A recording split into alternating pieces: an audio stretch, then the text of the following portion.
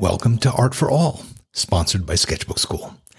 As a thank you for joining us, I'd like to give you a free ebook and our monthly newsletter full of tips, recommendations, and other cool stuff. Just head over to sketchbookschool.com to claim your freebies and to learn more about our classes and workshops and our membership program. We believe that art is for everyone, and I hope our podcast inspires you to create and explore your own artistic journey. Thanks for listening. On with the show.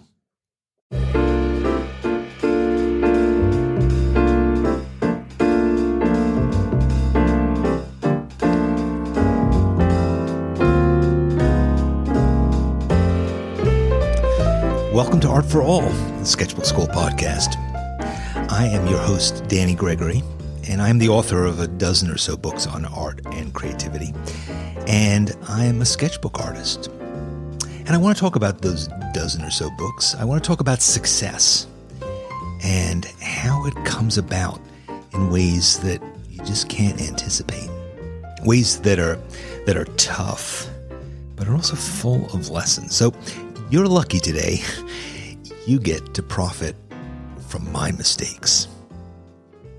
All right, this is going to be a bit embarrassing, but I'll tell you about it as frankly as I can.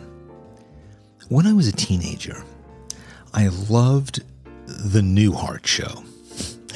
Not the Bob Newhart Show, where he was a shrink in Chicago married to Suzanne Pleshette, but a later one in which Bob had a different wife and lived in Vermont. You may remember that show. It was not terribly funny. It was a precursor to Fawlty Towers, maybe, in which Bob ran an inn, and there were three local brothers named Larry, Darryl, and Daryl. Okay, you got it? Now, I love the show because of Bob's second career, his real career. He was a successful author of how-to books. This struck me as a perfect ambition to sit in a cozy study and to churn out books that were just effortless to write. Not to strive for Pulitzers or National Book Awards, but just to crank out shelves full of books on animal husbandry, on basket weaving, and transmission repair. Real books, though, nonetheless, arrayed on shelves, filled with one's name over and over on the spines. The first book that I ever had published was called Hello World, A Life in Ham Radio. It was inspired by a collection of special postcards that I found at a flea market, cards that were designed by amateur radio operators to confirm the virtual meetings that they had on the air. Intrigued by the stories behind these cards and by the community of quirky men who wrote them and kept this technology alive long after its sell-by date. But I wrote this book primarily because someone was interested in publishing it. I really wanted to have a book with my name on the cover, even a book about ham radio, precisely the sort of book that Bob might have written. And the book did well. It was written about in the New York Times, and it was certainly snapped up by every ham's hipster grandchildren. Less than a year later, the same publisher brought out my second book, Everyday Matters, an illustrated memoir of my first wife Patty's crippling accident and how it inspired me to start drawing. Initially, I had a lot of ambivalence about the publication of this second book. I wasn't sure that the story was legitimately mine to tell. It seemed that Patty should be the one to write such a book. I also felt fraudulent writing a book about art making. I wasn't an artist or an illustrator. And where would this book take me? How would it lead to Bob's study in the woods? With 2 books under my belt, I felt ready to get a literary agent and to step up my efforts. My first publisher was a small niche publisher of arty books. What I really wanted was a major publisher that was a household name, and it seemed like a real agent could get me into this more august company. Not to mention getting me a big fat advance that I could live off and just write books.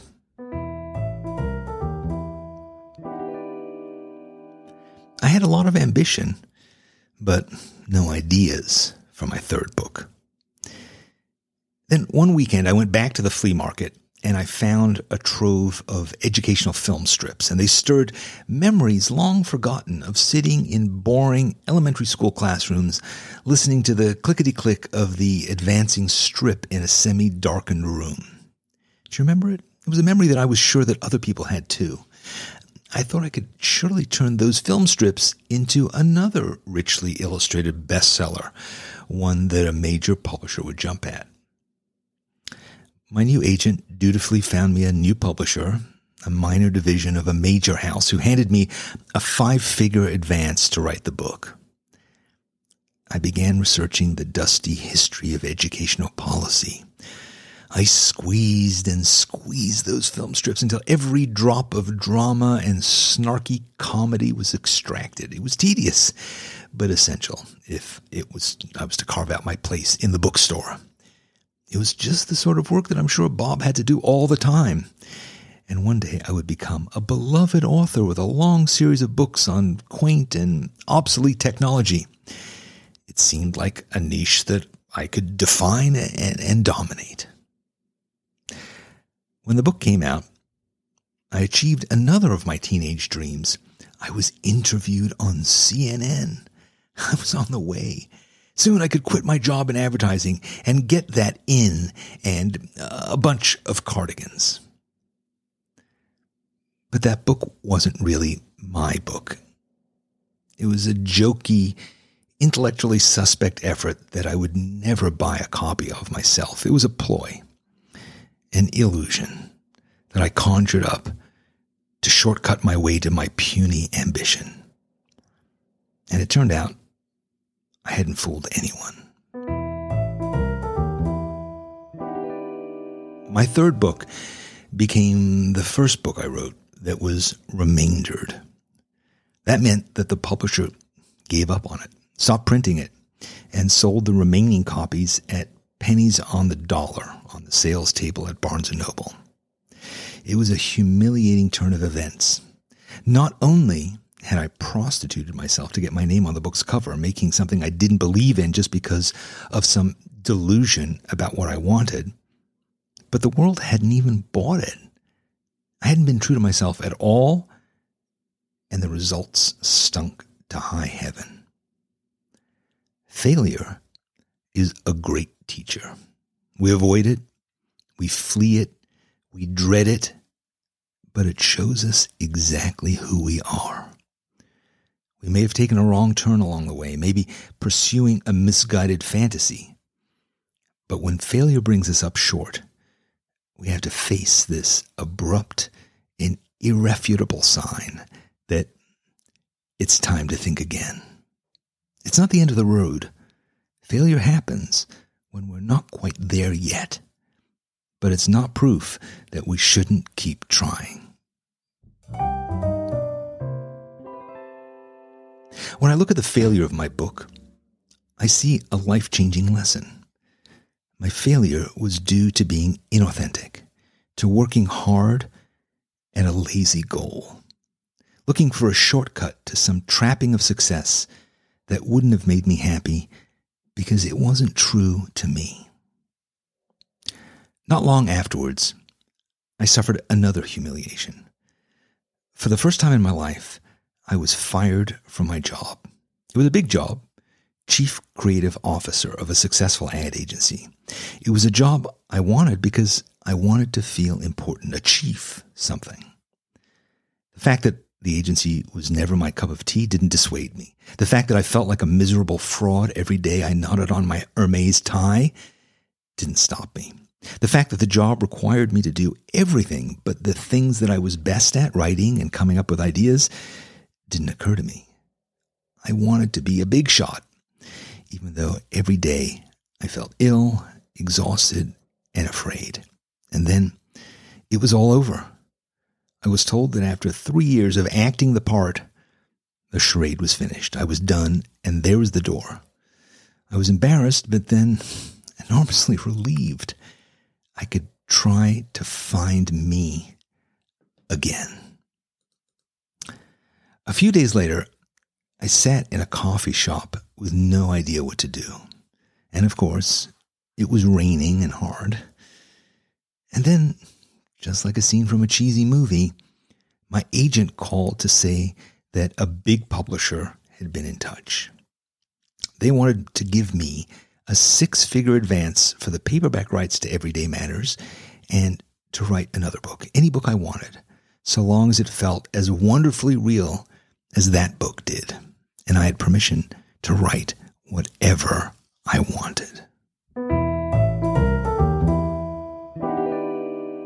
I hung up terrified of getting what I'd always wanted and of blowing my last chance. Who was I to take this on? I'd been remaindered, fired, shown that my dreams were just fantasies. What if I made another mistake? I couldn't do this. I had nothing to say. The initial consequences of my failure were a deep sense of powerlessness and confusion. But there's real power in having nothing to lose.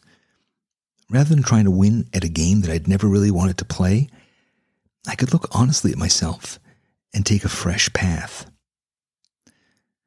When I started to draw, I made so many mistakes.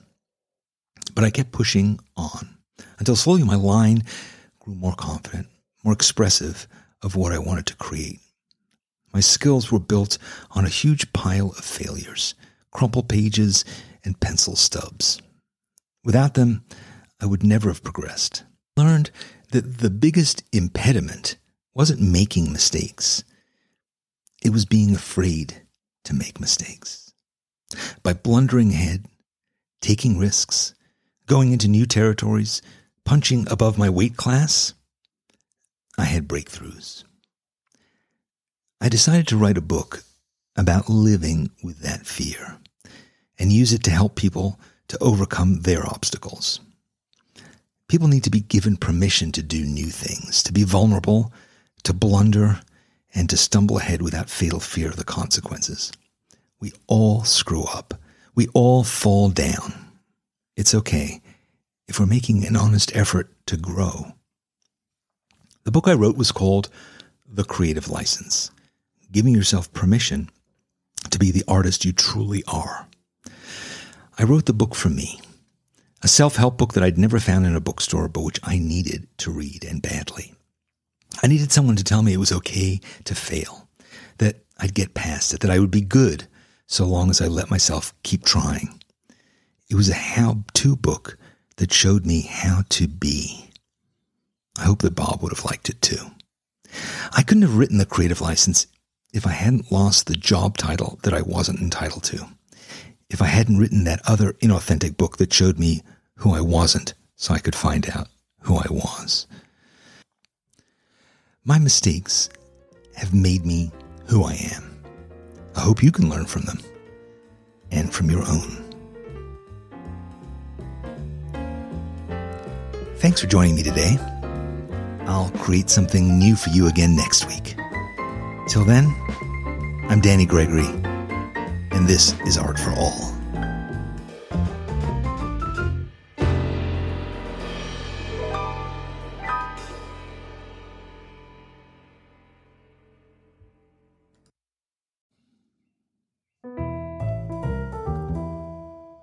If you enjoyed this episode, don't forget to subscribe to our podcast and leave us a review. And remember, visit sketchbookschool.com and claim your free ebook and your monthly newsletter. Our community is always growing, and we'd love for you to be a part of it. Thanks for listening, and we'll see you next time on Art for All.